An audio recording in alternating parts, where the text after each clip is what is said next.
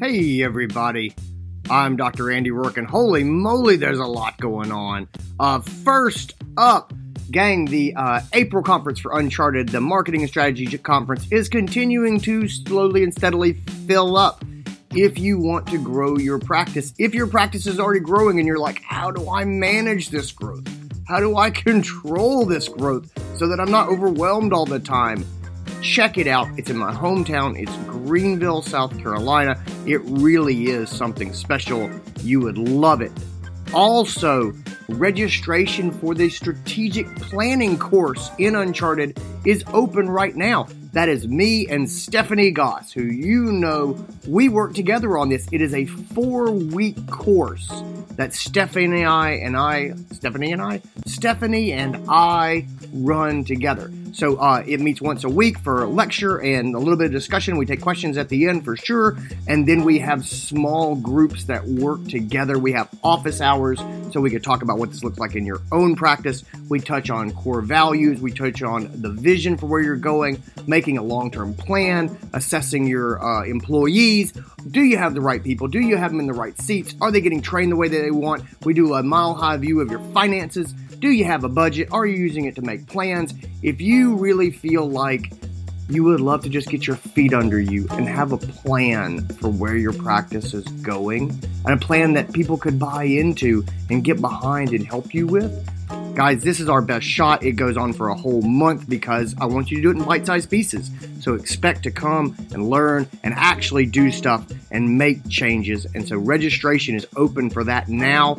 There are a limited number of spots. Our members can go ahead and register right now, opening to the public in another week or so. My advice is go ahead and join Uncharted and then just grab your spot right now. Don't wait until it opens up to the public at large. So that's coming up and going on, and you want to be into it. Gang, another big announcement. We have got our keynote speaker for the April conference, and I've been hinting at it a little bit. The one and only Dr. Betsy Charles from the Veterinary Leadership Institute is going to be coming, and she'll be running some workshops on leadership communication. She'll be doing our keynote. If you don't know Betsy Charles, you are missing out. She is an amazing person. She's an inspiring person. I am so glad that she will be at the April Uncharted conference, and she'll be there the whole time, and she'll be in the crowd and at the social events and hanging out, and she will be part of the community this year. And I am so thrilled to have her. I am such a fan of hers, and guys, this was a big victory for me. I cannot wait to bring her into what we're doing. It is going to be fantastic. The last thing I'll say, some of you guys have contracts in place where you get CE money for the year. And if you don't use your CE money by the end of the year, it goes away. Guys, Uncharted Online. Even if you can't make it to the conference, grab an Uncharted Online membership. It would get you into our strategic planning class. It would get you into our communications courses coming up. We've got our book club. We've got our culture chats. We have our office hours. We have our watch parties where we watch all the workshops from the conferences. You're into all that stuff. Also, we have staff training resources that have just opened up. The Uncharted Staff Pass. It's only available to Uncharted members. Only Uncharted members can get their staff access to the online school and to some programs that we'll be dropping into there before long. So lots of good reasons to join Uncharted Online, especially if you're going to lose that money at the end of the year. With that, let's get into this episode. It's about talking to doctors about time management. I just want to be up front. We start this episode off and we're talking about bringing new doctors into the practice and building good habits. And then we get into how to fix this if it's already going on in your practice.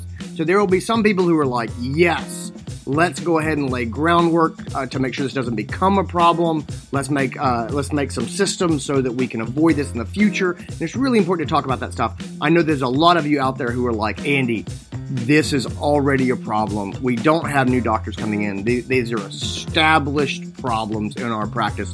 Don't worry, we got you. We just go through laying groundwork first. And so I don't want you to bail out or feel like this episode's not for you. I really like this episode a lot.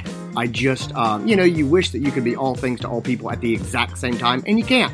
So come in, be patient, know that that's where we're going, and I hope that you will love this episode. And without further ado, let's get into it. And now, the Uncharted Podcast. And we are back. It's me and practice management goddess Stephanie. Flow like a harpoon daily and nightly, goss. Oh my God, you're such a nerd. I love it. It's true. Oh, it's true. But I remember, I'll be honest with you, I remember when Vanilla Ice was at the top of the game. It was like 3 weeks. And it was back in the early 90s, and I was all about it. Everyone was all about Vanilla Ice back in the day. It was like Miami, and the MC Hammer parachute pants were back. Yes. Little shaved lines on the side of my head. Stop it. You did not. I did not. But I would have if I thought I could have pulled it off. I would have. Now everybody's got a mental image of preppy, like nerdy coiffed hair and Andy. And lines. Yeah. Oh my God. Anyways, how's it going? How's it going over there? It's good over here. It's good. It is definitely cold. Today we had a big cold snap. So bundling up to walk the dog, and everybody's sprinting into the clinic because it's frigid outside. Yes. So speaking of the dog, does that mean that the naughty dog is home from his training experience? He is. The naughty dog is home from his training experiment. And, I was really trying to control my expectations. And I was also unsure of exactly what do you get. Like, what do you get when you send a 9-month-old goofy dog away for a month of, like, hardcore training? Does he come back like someone comes back from boot camp? You know what I mean? Where their whole life is different, and they're suddenly making their bed and working out in the morning, or are they just themselves? Right. And this is all a flash in the pan. And so it's obvious in hindsight, but so he has come back, and he is a wild 9-month-old goofy golden mutt. And he knows commands. And if they are the most exciting thing he can do, he will totally do them. So what you're saying is they didn't train the teenager out of him. No, they did not train the teenager they did not train his youth away, which I think I was kind of hoping for. I wanted a 6-year-old dog in a 9-month-old dog's body. That's what I wanted. I did not get that, but I did get a dog that's much better mannered, and the kids have picked up the training as well as I have, and it's something fun that we do together, and he knows how to do things and be praised and rewarded for them. And we've hit that happiness spiral. And so the metaphor here, honestly, is it's like staff training. When you're in your clinic and then you don't know where to get started and everybody's just kind of making it through the day, that can be a frustrating place for everybody to be in. Totally. Once you start to figure out what you're doing and there's a plan and people start to find success, then they find out they like success and they like to be rewarded and they like to be praised. And the practice is getting better and better, and we're moving in a direction that's rewarding for everybody. That's really the metaphor here is if you think you're going to start some strategic planning and some programming in your practice and people are going to stop being who they are and become, military, get stuff done, no business or no pleasure, all business people, that's never going to happen. They're always going to be the same people they are, but you can get them into a place where they know what they're doing and they feel good and they are succeeding and they feel good about succeeding. Right. And so that's it. And just let me always just say that whenever I use dog training metaphors, it's because all human beings are simple animals. I don't care if you're a DVM PhD, you're a simple animal just like me. And so it's amazing how it all sort of fits together. Oh my God. All I can picture right now is Skipper in a pair of camouflage pajamas. Like he's come back from military training and he's sitting there so cute on command, sitting in his bed in his little camouflage pajamas. Hey, Jamie Holmes, if you're listening to this episode, can you please make that happen? Someone needs Yeah, to give Kelsey Beth Carpenter that social media gold because he is adorable. he is adorable. He is ungood. We tried to record the podcast with him being here, and he could not control himself at all. And so now he's in his crate while we do. Oh my God, I love it. Well, so you started talking about the clinic and metaphors, and they were fantastic, but they were not in line with the topic that we've got today. This one is a really good one, though. I'm very excited about this one. I think we've had something come up that has come up for both of us multiple times. Um, Yeah.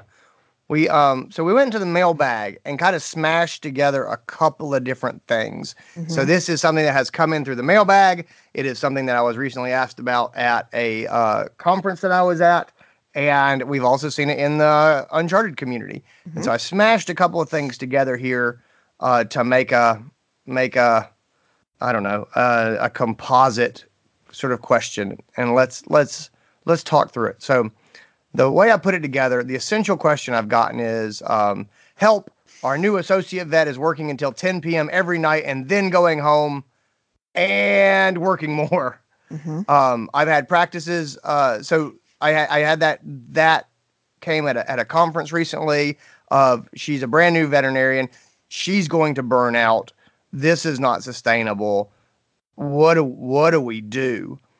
And then the other part is I've also had practices asking about surgeries and dentistries that take forever. And patients are getting discharged at the very end of the day with little recovery time under supervision. How do I talk to this veterinarian who's taking forever? And what do I say? Mhm. And so I thought we could sort of tackle that of the essential question is, how do we talk to veterinarians about time management? I think that Yeah, that's really the question that we're getting at. totally.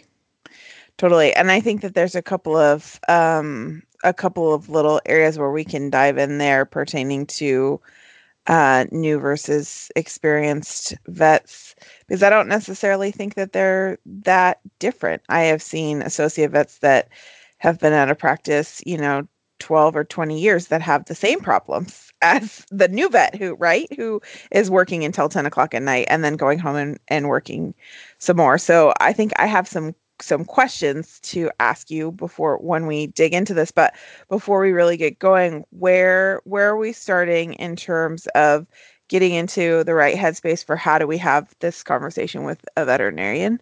Yeah. So headspace for having this conversation with the veterinarian. A lot of people, their head goes straight to, I'm the boss. How do I tell this person to change their behavior? Hmm. And I have not found that to generally be a productive headspace with veterinarians. The way I've heard it described, and this is maybe a cocky way to say it, but I think there's some truth to this. A lot of people look at veterinarians and see employees or they see cogs in the machine. And I think that you can take that view at your peril. I think the better analogy is that managing veterinarians is like managing fighter pilots. Like think like Top Gun. You Okay. know, there is a lot. And I say, and before you completely roll your eyes, I'm not saying like, yeah, because we're awesome and we're the best of the best of the best of the Sir, best. with I'm not honors. saying that. I'm saying it's because there's a lot of ego there. And this is me, talking about myself and my people. There's a lot of ego there. There's a lot of self-assurance there. There's a lot of, I'm the one who has to do this thing, and you're not in the exam room. You're not in the plane. Right. Your critique is not any more valid than my own internal critique. And so I think that if you think of it a little bit like that, I think that can be helpful in in managing doctors. I really do. So if you had a group of fighter pilots, how are you going to talk to them about a problem? And it's not going to be coming in and saying, you're going to do this thing that I tell you to do. Right. I think that that's a harder take. The better take is vulnerability. Okay. So vulnerability, I think it's your key. I think when you deal with veterinarians, I think it's the best ally that you have. I think that especially with new vets, think of the brand new fighter pilot is the new vet. So they have all of the quirks of the rest of the fighter pilots, but they are also terrified of being seen as less than, and so they've got something to prove. Mm-hmm. And so they're, even more so, vulnerability is your friend. And so what do I mean when I say vulnerability? The difference, what I'm talking about here is the path to struggle is to go in and say, here's what I want you to do so that I don't have a problem anymore. Right.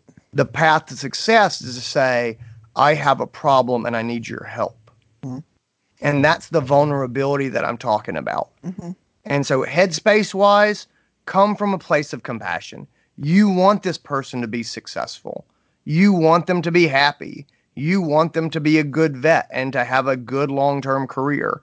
And the way to do that is to come at it from a point of vulnerability and asking for them to help you with a problem, as opposed to coming in and trying to tell them what to do. Mm-hmm. What do you think of that? I totally agree. And I think that for me as a manager, nothing creates the ability for me to speak vulnerably and ask for their help than having some direct feedback and direct observations, which kind of steers into, well, now what do I need to do to actually tackle this problem, and steers out of headspace. But for me, it's easier to say, hey, I need your help. I was watching when I was, in the hallway watching treatments the other day, and this is what I saw. This is what I observed. This is what I noticed. It's really easy when you have firsthand knowledge of the problem versus, hey, someone else on the team is worried about you. Someone else on the team has seen this. Someone else has been in my office complaining about this.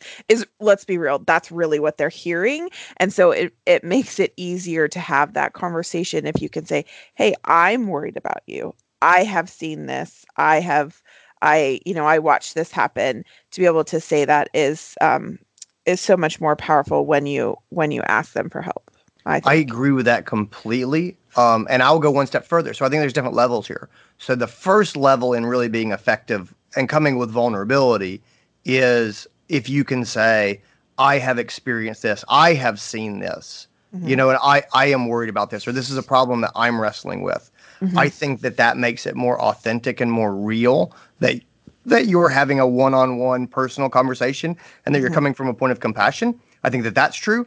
I think the next level to that, and this is why I think that doctors will always have a slightly easier time managing other doctors than people who are not doctors managing doctors. Right. And I'm not saying that that's how it has to be. And the truth is, a lot of times practice managers are much better skilled at management, and so it becomes a wash, or sometimes they come out ahead. Right. But there is one massive advantage that doctors have in managing other doctors.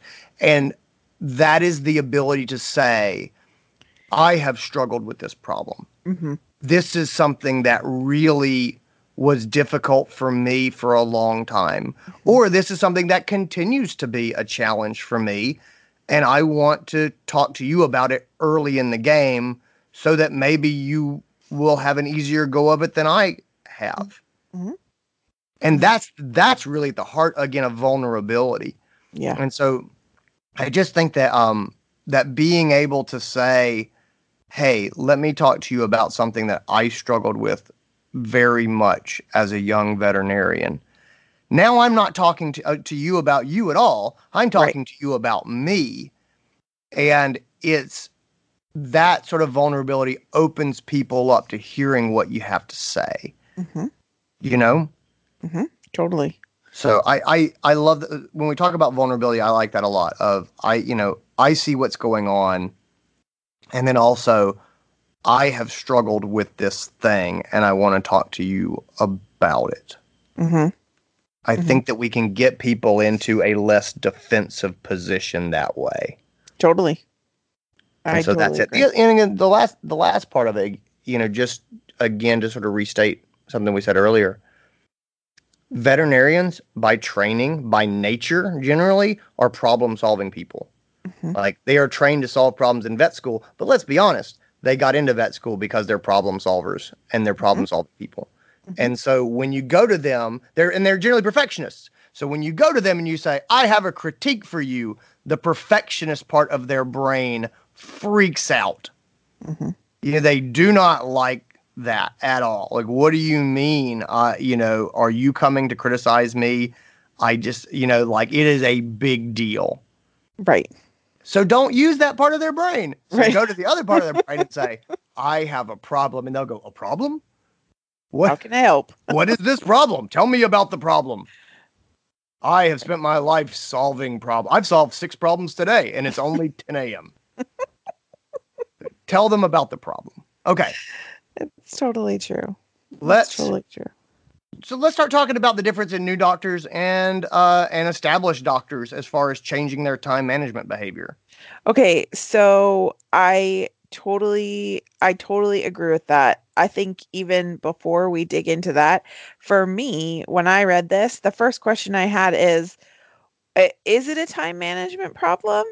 Because it might be, especially if your new associate is a new grad or even someone who's been out of school just a few years. Like, is it that they have things that are adding to the time management structure, like they're having to look stuff up and they're having to do research? Like, is it a time management issue, or is it a systems issue? Because in so many clinics, there is a little bit of time management, there always is, but my question is, what is it that they are doing? Like, when someone says, I have a doctor who's working until 10 o'clock at night and then they're going home and working more, for me the question is, what are they doing? Is Mm-hmm. it the charting that they're going home and having to do? Are they staying there making phone calls until 10 o'clock at night? Like, what are they actually doing? And the same with the surgeries and dentistries that are taking forever and the patients are going home at the very end of the day. What does that actually look like? What is happening? And that's where I was saying, for me, where I start with this is directly spending time on the floor and observing to try and figure out what is it that is happening, because some of it could be time management related, but some of it could also be systems issues within the practice that have nothing to do with that actual doctor. And so that's where I think that's a call as a manager or supervising veterinarian that you can't make unless you've spent some time on the floor observing to try and figure out what is it that they're actually doing? Right. What is the actual problem? I think you also need to ask them, how do you think things are going and what do they think the problem is, and have a process for trying to get that out of them. But I think you have to start with spending some time observing yourself. Yeah. So let's unpack that, because there's a lot there. I think that why the person is struggling. So there's solving the problem. And when we solve the problem, the first step is just like working up a medical case, right? Whenever you've got something in your practice, we start with diagnostics, Mm-hmm. right? We don't just Mm-hmm. start prescribing things and Mm-hmm. making treatments. The first thing is diagnostics of what's going on. Mm-hmm. So let me zoom further out here a little bit. If we're going to stay in the medical metaphor, diagnostics come before treatment. But you know what comes before diagnostics is preventive care. Mm-hmm. An ounce of prevention is worth a pound of cure. And I think the point that I would like to make right here is the best way to solve this problem for veterinarians coming into your practice is to not let the problem get established because of your onboarding. And the way that we bring doctors into a practice, we can avoid a lot of these kinds of problems. We can make adjustments in a way that's really easy to make adjustments. It's not a correction, it's a training step. Mm-hmm. The doctors are much more open to it. And I don't think it takes a ton of time, but I think that you can lay down some structures and some groundworks when you bring new doctors in that can help correct a lot of problems, but it also gives you a framework to fix problems in a not awkward way. Mm-hmm. If you bring a new doctor in and you kind of toss them in and you don't talk to them for 2.5 weeks, and then you go and try to talk to them about making a change, this is suddenly a big deal. It's the first time the owner has sat me down and talked to me about anything, and it's Right. about my surgery's taking too long. And, you can feel the cortisol level going up just imagining that scenario, versus if you set up a system where you're communicating, then you have that conversation much earlier. We're not waiting 2.5 weeks before we go, hey, by the way, the last 2 weeks haven't gone all that well. Mm-hmm. We're saying, hey, let's talk about what happened this morning. Mm-hmm. And that is just a different level of stress, and it's a much lower level. Mm-hmm. I totally agree with you. It's funny, whether it's a new grad or just a new associate to the practice. I'm in a place where I'm hiring multiple doctors right now, and I've been talking to a lot of other vets about what their onboarding looked like, and whether they have been new grads or experienced associates starting in a new practice. I have been amazed at the amount of them who have said, maybe I shadowed somebody for like a day and learned where all the supplies were kept.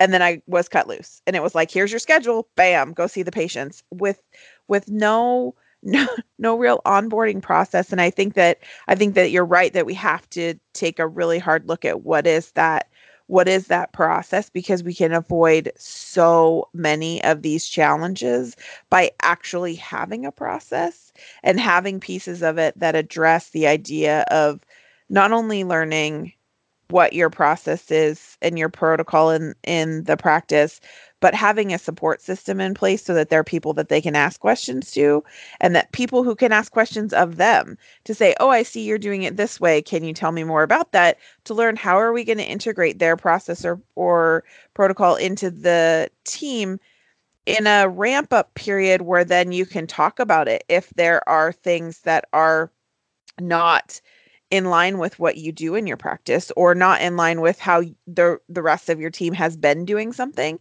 It may not be wrong. You may want to change your system, but if you don't look at that until after they've been in it for a while, you are totally right in that it's going to create so much more chaos if you wait, and then all of a sudden 2 weeks in or 4 weeks in, you're sitting down because you see that there's a challenge or something that has become a problem, and now you're wanting to address it. Yeah, I agree. So let's talk about some of the systems that you want to put in place before there's a problem. Okay. And I think you even mentioned one when you were just talking about your job, is shadowing. Mm. And it's amazing. It's amazing how few clinics do shadowing. Mm-hmm. They're like, all right, well, you've worked in other clinics. Right. Let me give you a run through of the practice management system, Right. and then off you go. Right. And it is an investment, but guys, it is worth the investment. Absolutely. to have a doctor shadow another doctor and just say, this is what you're really doing when you do this. Okay, let me unpack this a little bit. When I say to you, hey, you're going to be shadowing Dr. Haight, the message that I'm sending and the way that I'm delivering this is not, I don't think you're a good doctor. The message that I want to send is, you're a great doctor. We want to make sure that you know how we do things here. Mm-hmm. And let me pause. And what I just said is so important. Okay, hear me. There is a massive difference in, we want you to be an effective doctor versus we want you to see how we do things here. Because I see so many hospitals that are like, You know what? We get a competent doctor and we put them into our exam rooms, and that's the end of the formula. Mm-hmm. And that is not how you run a hospital, guys. Like, that is so old school. It is old school of, I expect this doctor to be competent and we are giving them a platform to work on. Mm-hmm. That is not modern medicine. Modern medicine is, we have protocols of the medicine that we practice. Mm-hmm. And we are on the same page and we pass cases back and forth to each other so that we can have time off, Mm-hmm. so that we can have work-life balance. Mm-hmm. And I trust that you are going to support me and that you are going to work a case up in a way that's acceptable to me. And I am going to work a case up in a way that's acceptable to you so that you feel comfortable and you can go home and have some downtime. Right. Yep. And we are going to make product recommendations that match up so that I am not undermining the client's trust by pulling them off the flea medicine that you put them on and say, you know what, I really think this one is better. And then you get them back and you switch them back to something else. And the client's like, these people, they don't even agree. Right. You know who I'm going to listen to?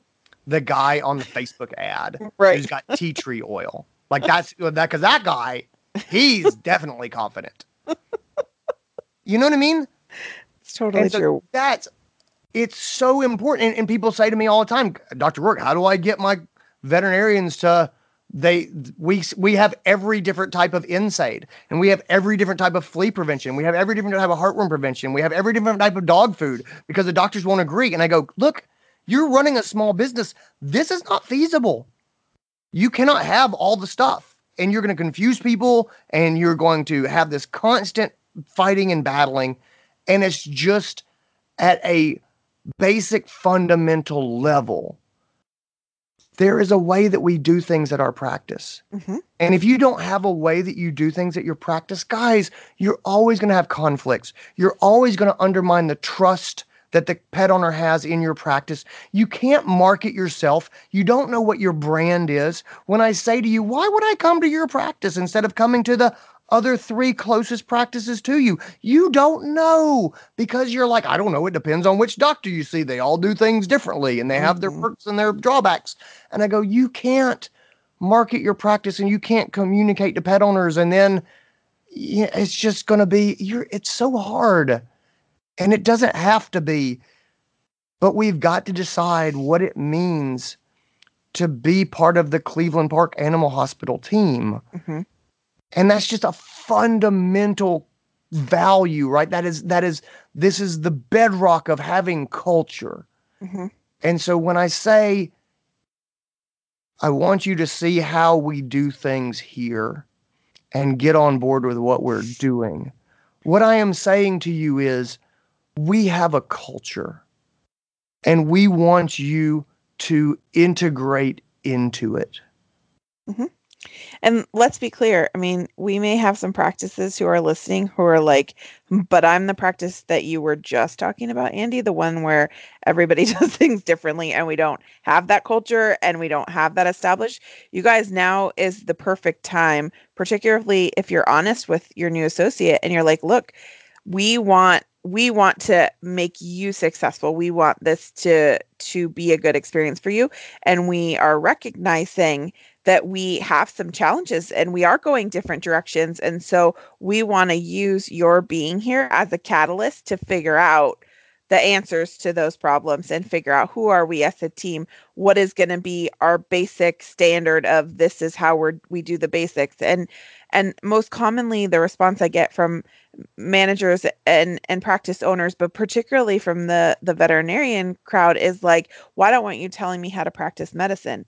It's not, you guys, it's not about me telling you how to practice medicine. It's about exactly what you just said, which is that when a client walks in the door, they have the right to have the expectation that there is some continuity of care, no matter who they see or who they talk to in your practice.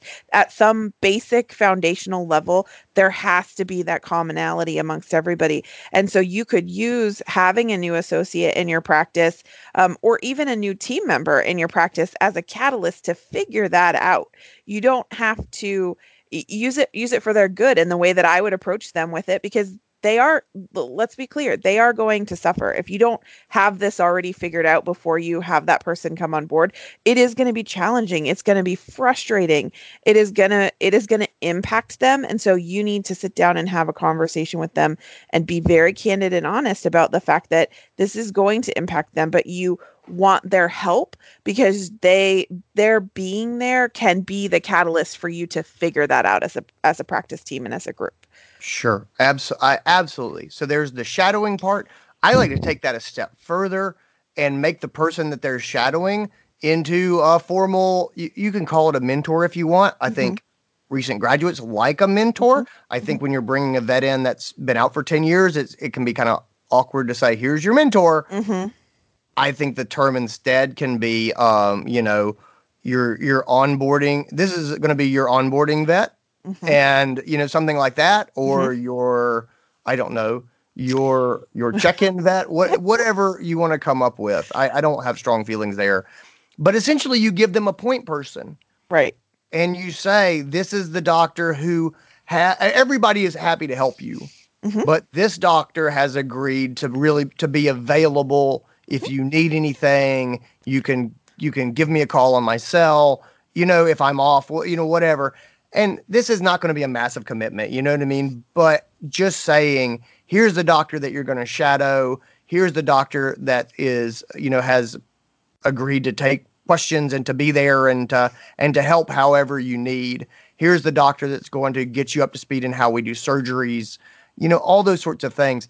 Just defining that as opposed to all the vets here are nice, that you just holler out if you need anything. Sure. Right. That it's a small thing, but it's not a small thing. Totally. So a mentor can help them navigate how we do medicine here. It's navigating our clients and how we communicate with clients, our callbacks, things like that. They can navigate the schedule and how we set things up and how we get things done. And then sort of navigating work-life balance, especially for young vets.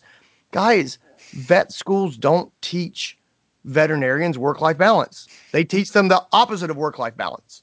They do. They teach them you should work all the time. You need to stay up and get this thing done. Right. And they do that. So they teach you the opposite of work-life balance. And I'm not trying to crap on the vet schools. They have a lot to pack into a short amount of time. And they're trying to make people competent doctors. It is more important to them that they make doctors that don't kill animals. Right. Than that they make doctors that are good at taking vacations. Right. I get it. It's on the rest of us as a profession to teach doctors how to take vacations.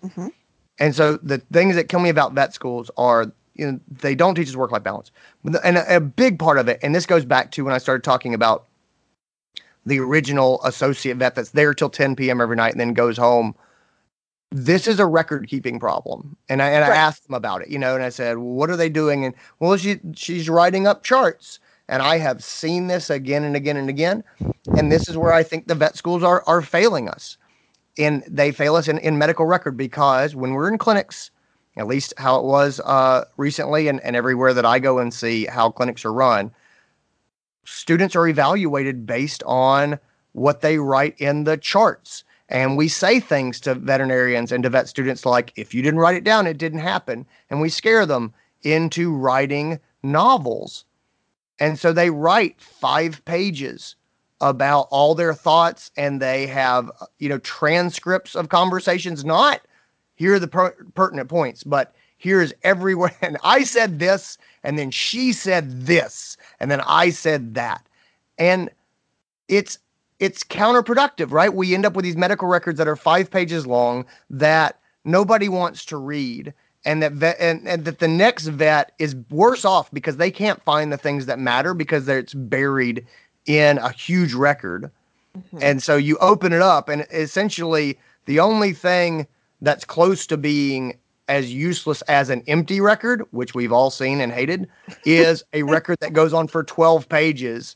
Right. And you're standing at the door being like, I have got to go into this room. Right. So we've got to work on medical records, on capturing the things that protect us legally and that set the next veterinarian up for success, meaning concisely, here are the things you need to know. Here's what we talked about. This is the plan. This is what I told them the next steps are. Yeah. I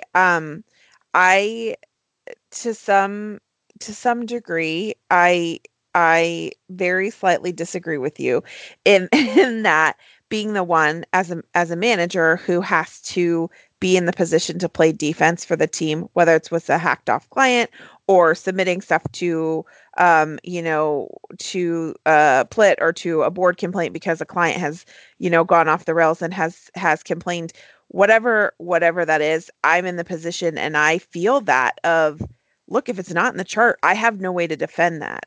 And so for me, it's about creating a system so that there can be a happy medium. Because I agree with you. Like, I've gotten those charts where it's 12 pages and I'm like, holy sweet baby Jesus, now I have to read this and try and comprehend this. And those are just as obnoxious, as you said, the charts that have nothing written. And so for me, it's about, how do we create a system and a process so that you can be efficient in that charting? And that was one of my questions, was like, what is causing them to be there until 10 o'clock at night? Is this a charting issue? Are they going home and writing up charts? Because to me, that's a systems issue. That's thinking that there's something missing in the practice, whether it's not having enough hands on deck, not having the right people doing the right things to help the vet move that process along, not using glossaries and shortcuts, and using your practice management software to be well functioning. Because let's be real, we really suck in veterinary medicine at utilizing our practice management softwares to the fullest extent of their capabilities. And so for me, that's a systems issue, and needing to look at, how do I do this really well and make it very efficient at the same time, so that you find that sweet spot between the 12-page record and the nothing. Because when I'm in that position of having to play defense, I need the answers to be in the chart. I need to be able to look at it and say, well, it looks like Dr. Rourke said this, this, and this to your husband, and that's why we are where we are. Like, I need the ability to be able to say that. Right. And I completely agree with that. I am definitely not saying medical record should be the old school record that's 3 lines at the top of the page. And I've seen that too. I'm not advocating for that. There is a happy medium. There really is a happy medium between covering your bases and being concise and protecting yourself. And that does exist. And to your point, a system for creating medical records is important. And that can be delegating to the support staff, having the technicians, because technicians can help you on charting. And there's 5 of them, or 3 of them, or 2 of them for every veterinarian. They absolutely can help you with that. So you can build systems to address those things. I think that that's important. That is important to address. And I have seen practices where all the vets go home at closing time except one who stays for 4 hours more and writes down every conversation. And part of that is how much they write and not being efficient with their records. And another big part of it for me, and this is something I harp on in bringing new vets into the profession, it's them not writing up their charts until the end of the day and putting them off. And they're writing a ton, and they're trying to remember everything that they did. And I preach this all the time. I really believe that we need to have a system to get the records done when the case is there or as soon as it's leaving the building. But get it done, get the case finished, and move on. And that's just something that I really believe in as far as not burning out doctors. And going back to your idea about part of the onboarding process has to be a shadow process. I like to use that time where you're having them shadow, because even if let's say you have an experienced associate who starts at your practice and, they've been in practice for 10 years, but they've been in another practice that used another practice management software. You guys, the differences between the softwares are vast. And so they may not know what you have the ability to do easily within your practice. They know that they want it, but they don't know how to make it happen. And so they will be on the struggle bus for weeks or months at a time before they finally get frustrated enough to say, I need somebody to teach me how to do this thing. So use the shadow process to have them write up some charts and get a sense of how do they chart.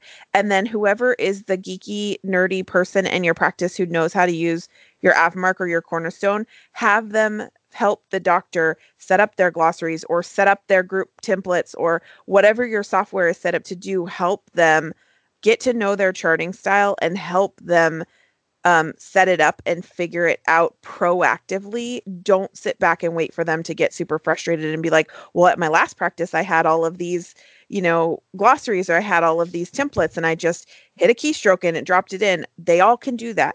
Help them figure out how to make that happen and Right. use the shadow process to do it. No, I like that a lot. Similar thing for surgery. We talked about, we've got vets that come in and they're taking a long time for surgery, and cases are getting discharged late in the day. I hate that. I don't like sending home patients at 5 o'clock in the afternoon and they're wobbly because they just got done at 3:30. That's not good medicine. I don't like that, and I don't like the client experience on the other side of that. Nobody likes that. If we do some shadowing, if we have a surgical mentor, and again, you don't have to call them a mentor. You can call them the surgical onboarding vet. It's like, hey, Dr. Phillips does more surgery here than anybody. He's going to be working with you to get you up to speed in how we do surgery here and how our systems work, and just to support you as you get up and get going.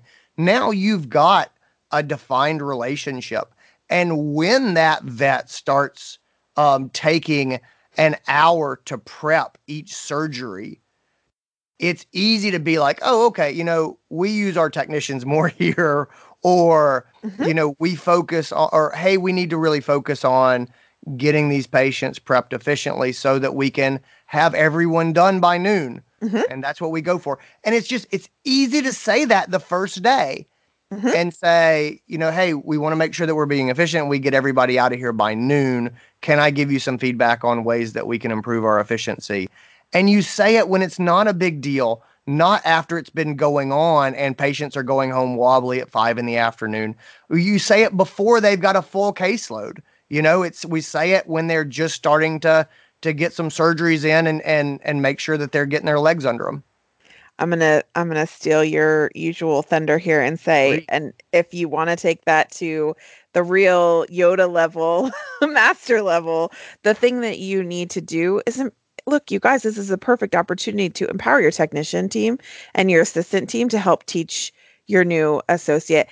Imagine if you were a new associate and you were in surgery and your surgery team said, "Hey, before we get started, like let's talk about how you like to do things. I want to make you successful. What's your normal process? What's your normal protocol?" Because it starts the dialogue as a conversation, and then it allows your tech team to say, "Oh, okay, I totally, I've done that system before. I've never seen it done that way before. What we're used to is this.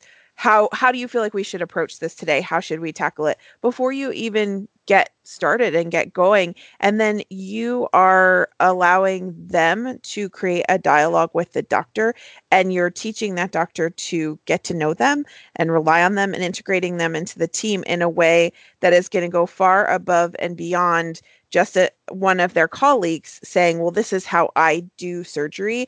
And the surgery team is over in the corner shaking their head going, "That is not how they do. That's not how they do surgery. Like, we do something completely different." And they can say that that's what they think happens, but that's not actually what happens. Use the team, you guys, because they're the ones doing it day in and day out. Yeah, this is core philosophy for me. Empower the techs to help teach. And the only way you do that is by talking about your support staff in an empowered way. And you talk about the team approach, you talk about how our team sets up surgeries, and you talk about, hey, so the technicians can walk you through sort of the team approach that we use to setting up surgery. And if there's changes that you want to make or things that you want to do differently, you can absolutely say that, and they'll support you. But the easiest way to do this is for us to walk you through our team approach and how our practice sets up surgery. And then we're not saying this is cookbook medicine and you can't change anything. What we're saying is, let's all get clear. There is a way that our team does it. There are team protocols, and let us show you what they are. And then if you have minor adjustments or things that are personal preference, we can try to accommodate those things. If you don't talk about the team, then a lot of times people will think that your practice is doctor driven, which is the doctor decides everything and the team just Goes along with supports it. that. And that's just a different philosophy from our team has a way that we work together, and this is how we do it. I push, obviously, and this is part of the Uncharted philosophy. We very much are team focused. This is a team game. We are very team focused. Well, why? Well, because we can do more effective, cost effective ordering of products when we have people sort of doing the same types of things. We can do real training and effective training when people are generally doing things the same way. We can get everybody together. We can do training. When everybody's doing things differently, you can't train your staff. You can't educate them. You can't get them on board. You can't move them forward. You can't make them faster and better.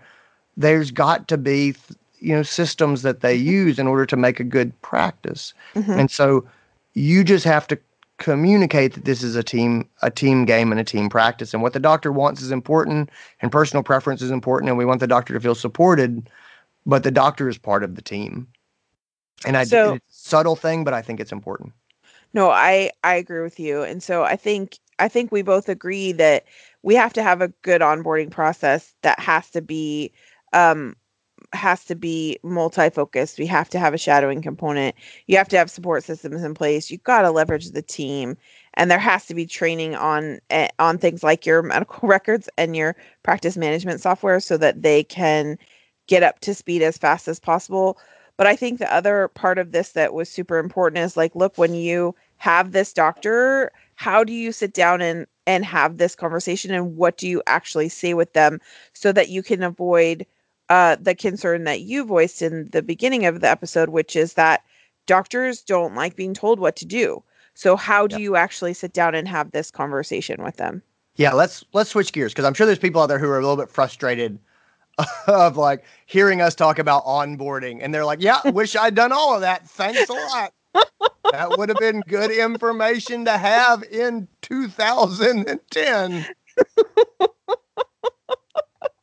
But I didn't have it, and now we have a problem. You said we have a problem. So how do we get out of this hole? Okay. So take everything that we said, put it into a box for next time, and pull it back out when you need it for sure. But okay, so we've got the doctor who's been there, and they are a great doctor. They are quite possibly, almost certainly, a perfectionist, because the perfectionists are the ones who really tend to struggle with schedule stuff because they need to document everything. They need to have all the conversations. They need to make sure everything is just right. I'm not trying to crap on perfectionists. Don't think that I am. They're super valuable and useful. But you have to talk to them in a certain way. And burnout is a super big concern for perfectionists, because they work so hard and they are wonderful for you in your practice. But sometimes we have to try to save them from themselves. Okay. So how do we do that? How do we have that conversation? All right. We talked about headspace before, but let me circle back to it. Come from a point of compassion. Don't come at them like you're doing this thing wrong. It's come at them from, I'm concerned. I'm concerned and I care. Okay. The best scenario here is when I have these conversations. The best scenario is not me telling the doctor what's wrong. The best scenario is me asking a question that leads the doctor to come to understand what's wrong. Right? It really is that. It's the best outcome for me is that the doctor has all of these ideas about how to fix the problem. And I just nod my head and go, I will support you. Right. Yes, this is genius. I love what you're saying. Let me support you. That is the best outcome. Right. And so I like to talk to them about like, how you feel like things are going, what's good about the job? What do you like about things? And this is just a good check-in meeting is tell me what's good. What's going on? What are you enjoying? What are you looking forward to? And this is just a good temperature check. And it's also to make sure if you have a vet and she's like, I'm not really looking forward to anything. It's not that's a flag, right? We should be like, okay, I want you to be looking forward to things. I want you to be excited about where you're going. And so it's a little thing, but it's a great temperature check. It's a great coaching sort of guiding question to ask is, what are you looking forward to? What are you excited about?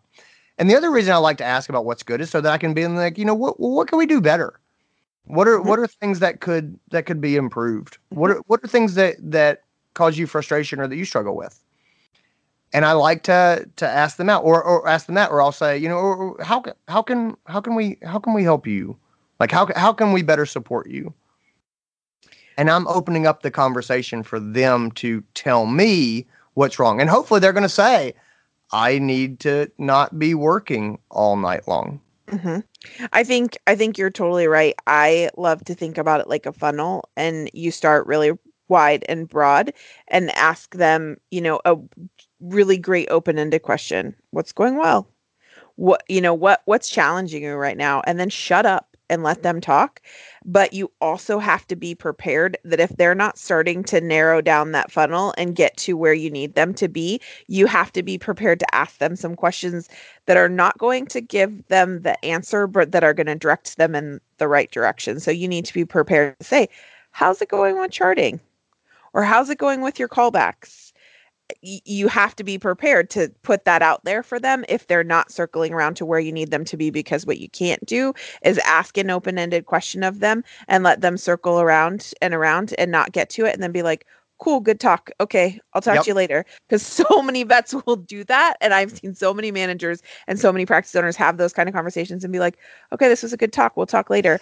And never get to what you actually need to talk about because they're afraid to say it to them for whatever reason. They don't want to offend them. They don't want to upset them. They're like, well, maybe it's not a problem. Maybe I'm hallucinating this. Look, you guys, if you have been on the floor and you have directly observed this behavior, don't be afraid to point them in the right direction, but you need to do it still in an open-ended way that is going to let them circle around to it on their own. Yeah, let's talk about moving them down the funnel. I love that analogy. So we do start the conversation off as a funnel. How are things going? How you feeling? Mm-hmm. What's going on in your world? That's pretty darn broad. Okay. And so then they'll start to sort of talk a little bit. And I don't want to, I have to personally resist the urge to grab onto the pearl as soon as I see it, and go, that's what I'm looking for. I have to resist that. But I don't want it to get lost when they start to go down the path that I like. And so phrases that I use, I'll say, tell me more about that. Mm-hmm. Or they'll say, well, what am I excited about? Well, I'm excited about this. What else? What else is going on? Right? So what else? Tell me more about that. I was like, let's unpack that a little bit. Or can you unpack that for me? What do you mean when you say that? Mm-hmm. And so those are the phrases that I like at the top of the funnel. Tell me. So, there's the pearl that I like. That they're like, I just wish I had, more time at home. Like, okay, well, let's unpack that a little bit, or tell me more about that. Mm-hmm. What would that look like? How could we make that happen? And I'm not, you better believe I have ideas. I always have ideas about what I would like to do, but I'm not going to share them with you. And because the more that I get you to say, the less I have to pull out of you, the more that you give to me, the less I have to pull out. And so tell me more about that. Well, let's unpack that. Let's talk more about that. What would that look like? Right? Mm-hmm. And the other part of that, as I move down the funnel, in order to keep them going in the direction that I want, I really want to customize this to what the doctor cares about. Mm-hmm. And so the long surgery thing, right? Is this, if you, and you, honestly, and it's funny, this just came up naturally. I care a lot about client experience. Like, how do the clients, are they comfortable? Do they feel safe? Do they feel supported? That's a big thing for me. And so woozy pets going home at the end of the day, I think about how scary that would be for the clients. That must be upsetting, Yeah. That's the first thing that pops into my mind. It's not that I don't care about the other things or the patient care or whatever, but that's the thing that comes into my mind because I care a lot about clients and client experience. So if you want to get my attention, we talk about woozy clients or woozy pets and woozy clients. I don't want woozy clients going home, but we talk about woozy pets going home. We might talk to a different doctor about the short post-op recovery monitoring. You know what I mean? Like, hey, we're not getting to watch these dogs. And that's really, that's scary. And so if they're focused on patient care and like that may be the button for them, or the longer anesthesia times. I know that we are being very conscientious with the surgery. However, these patients are staying under anesthesia a long time. And again, speaking specifics, how long are they under anesthesia? Like if you can't measure it, you can't manage it. So we need to start paying attention and getting some numbers so we can work. So longer anesthesia times, there's staffing problems. Hey, we're stressing out the technicians because, Kelsey's supposed to go home at 1:00 and the surgeries aren't done. And, so we're having some burnout stuff on the staff. Or it could be, hey, I want to make sure that you're going home and feeling rested and feeling recovered. And surgery day is supposed to be a lighter day for you. And it's not. Right. And so talk to them about what they care about. If there's things that that they're wrestling with, or things that they seem to focus on, talk about those things. I totally agree. And a lot of the times that's where I think it's so important to, like you said, you don't want to grab onto the pearl too fast because you want to let them talk, because you need to know what is important to them. Like you might intrinsically know this doctor, is super passionate about the patients, and she just loves her patients and the animals. And you may know that that's where you need to direct the conversation, but sometimes you don't know what is really important to them. And that's where shutting up and listening to what they're telling you, not with the intent to answer the question or give them your solution, but to actually hear what they're saying is so, so necessary. Because if you ask them good quality questions, they're going to give you the answer. Yeah. Even if you don't know it when you start. That's the basis of my exam room technique as well. Good questions get you the information that you need. And that's the mastery of the exam room comes from that. The mastery of staff management comes from that. And definitely the mastery of doctor management comes from that. Is you've got to ask the questions. You've got to listen. You have to ask them to extrapolate. You've got to figure out what they care about so that you can talk to them about that. And just, again, remember, last thing I'll really hammer on here is remember that doctors love problems, not being told what to do. And I think that's so important, because if you don't ask for their help in solving the problem, it's really easy. I think it's human nature to get into that. Well, they're asking me what I think and how things are going. And so it can become very easy to move into that complaining stage, where then they're just venting about what is frustrating them. And so I think the important part is remember that they like to solve the puzzle and circle it back. You have to ask them for their help. What do you think could be a solution to this? If they're not getting to the solution space on their own, you have to put them back into that space, and they will want to think about it like a puzzle. You're so right about that in terms of being how so many doctors think. And so use that to your advantage and ask them questions like, how would you solve this? What do you see as some solutions? What do you want to do about this problem? If you were in my shoes, how would you approach this? Right. Yeah, I completely agree.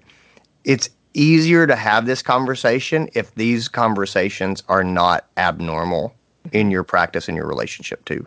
Totally. Just having sort of check-in meetings as you go. If the only time, if the vet's been there for 10 years, this is the first conversation like this you're having, it's going to feel weird. Right. Still productive, but weird.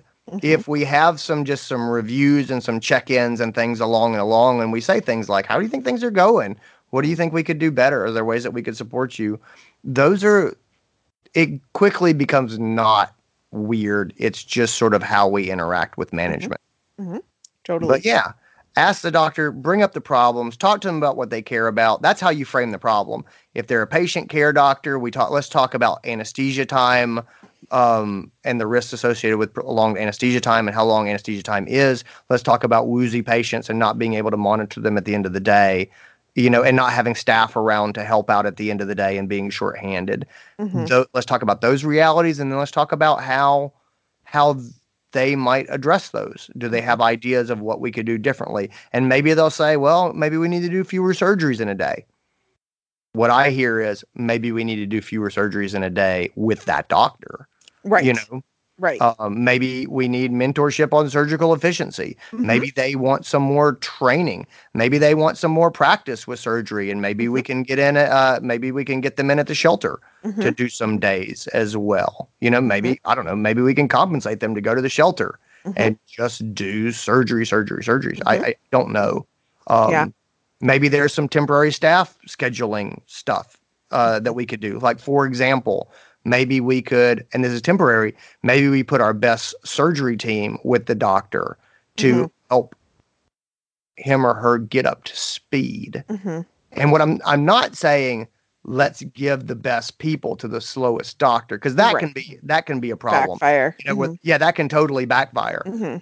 But if we go in and say, this is a temporary solution, I'm bringing in, we're going to put the strongest technicians with you to build out systems that or to train the staff that you're working with, whatever. But just be clear from the beginning, we do not give our best people to the doctor doing the fewest surgeries. That doesn't make sense, But we can do that very respectfully. So that's what I got. Have you got anything else to add to this? No, I love it. Don't be afraid to have the conversation, though. I think starting anywhere is better than not starting at all. And like you said, especially if this is someone who's been in your practice, and this is the first time you're having this conversation, it's going to feel weird, but do it anyways. And if you're that doctor out there who's thinking, oh, that would be me, I'd be like, good talk. Thanks. We'll do this again.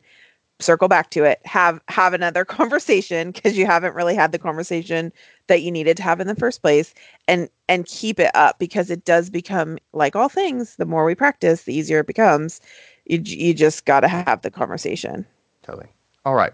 Cool. Thanks, Steph. Awesome. Well, I will talk to you later. I hope you guys have a great week. All right. Bye. Bye. And that is our episode. Guys, I hope you enjoyed the episode. I hope it was a good one for you. Remember, if you have any questions at all that you would love for me and Stephanie to tackle, just shoot us an email. The email address is podcast@unchartedvet.com. That's podcast@unchartedvet.com. We're always happy to help. And honestly, if you've been enjoying the podcast, number one, maybe you should really check out Uncharted. Our community is fantastic. We practice what we preach, and you can be a part of that. Number two, it really helps us if you are up for leaving an honest review on iTunes. That's how people find us. That gives us some credibility in the world. And for people looking from the outside, they think maybe these guys know what they're talking about because they got a lot of good reviews. So always looking for positive reviews, or just honest reviews, honestly. And thanks for being with us. Gang, take care of yourselves. I'm going to have something special coming for you into your podcast feed tomorrow. I hope you'll enjoy it. It's something I'm actually really excited about. Talk to you soon. Bye.